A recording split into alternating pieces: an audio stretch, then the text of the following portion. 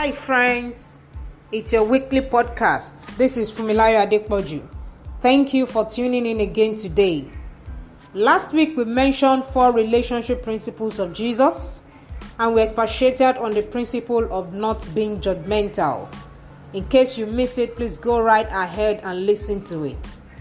In this episode, we want to look at more principles for great relationships.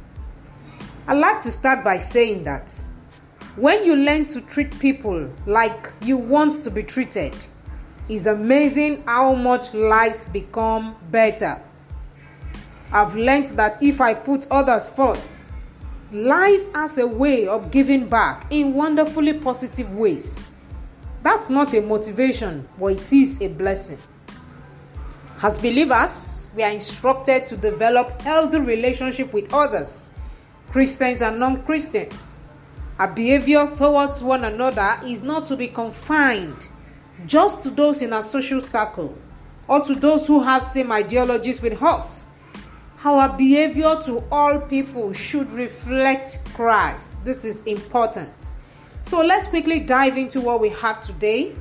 Let's consider the following principles of developing healthy relationships with others. Number 1, show kindness. There is a popular quote that people don't care how much you know until they know how much you care. Caring about people is not automatic because not everyone cares. You can't learn to care because it's not a skill, but you can decide to care. You can ask God to help you become more caring. I want to tell you this. If you want to lead for the long haul, it isn't enough to be great at what you do. If you don't sincerely care about the people and live in such a way that you demonstrate it, your leadership would suffer. Matthew 7:12 says, "Do for others what you would like them to do for you." This is a summary of all that is taught in the law and the prophets. Number 2, listen from the heart. Listening from the heart is a game changer, I tell you the truth. One of the greatest gifts you can give to anyone is to truly listen to them. And every one of us at some point or the other will need someone who can listen to us. Most often times we are awful in a hurry. There's so much to do, right? So when you slow down for a minute or an hour and truly listen, you communicate that you value that person. It can be life-changing. There is this story I read from John Maxwell's book. He shared a story about a tennis coach who was giving a lesson to a new student. After watching the student take several swings, the coach stopped him and suggested ways he could improve. But each time he did, the student interrupted him and stated how it should be done. Well, after several interruptions, the coach began to nod his head in agreement. When the lesson ended, a woman who had been watching said to the coach, "Why did you go along with that arrogant man's suggestion?" The coach smiled and said, "I learned a long time ago. It is waste of time to try to sell real answers to anyone who wants to buy echoes." Wow. You must beware of putting yourself in a position where you think you know all the answers. Anytime you do, you are putting yourself in danger. So learn to listen.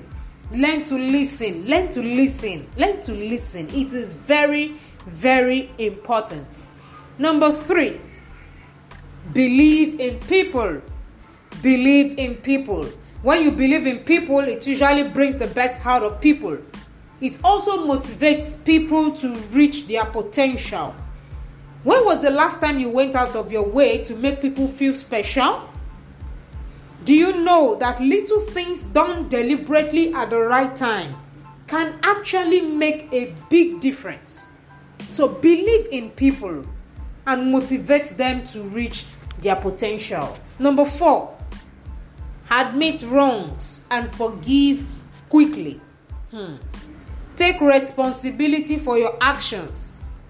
This is core to healthy and productive relationships. If you make a mistake, own it. If you treat someone poorly, ask for forgiveness. Getting defensive never makes a relationship better, and that's just the truth. When you are wronged, forgive quickly. You will live with less stress and enjoy life more fully when you forgive. Matthew 6:14 says, if you forgive those who sin against you, your heavenly Father will forgive you. Matthew 5:24-25, it says, leave your sacrifice there beside the altar. Go and be reconciled to that person. Then come and offer your sacrifice to God. Come to terms quickly with your enemy before it is too late and you are dragged into court, handed over to an officer and thrown into jail. This scripture is talking about if you come to offer your sacrifice before God and you remember your brother has something against you. The Bible says, leave your sacrifice. Go and mend your ways first. Go and be reconciled to that person.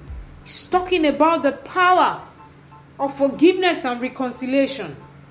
Another scripture in Matthew chapter 18 verse 21-22 says, then Peter came to him and asked, Lord, how often should I forgive someone who sins against me? 7 times? No, Jesus replied, 70 times 7. Admitting your wrongs and forgiving quickly is a good way of building great relationships. Number 5, always give more than you take. Never approach any relationship with a collector mentality. Approach a relationship with a giver's mentality. Be there to contribute actively to that relationship. What you give to one person outflows into the lives of all the people that person impacts. And giving is a way of living. And when your motives are pure, it will bring you great joy. I like to read Luke chapter 6 verse 38. Bible says, if you give, you will receive. Your gift will return to you in full measure, pressed down, shaking together to make room for more and running over. Whatever measure you use in giving, large or small, it will be used to measure what is given back to you. I love this translation so well. So giving is living. Ensure that you give more than you take from any relationship you are in, with people, with your spouse, with your employees, with your employer. Always be an active contributor to every relationship that comes your way. Number 6, add value to people. Add value to people. You can add value to people in simple ways and in big ways. Adding value is a way of contributing to their life so that their life is better.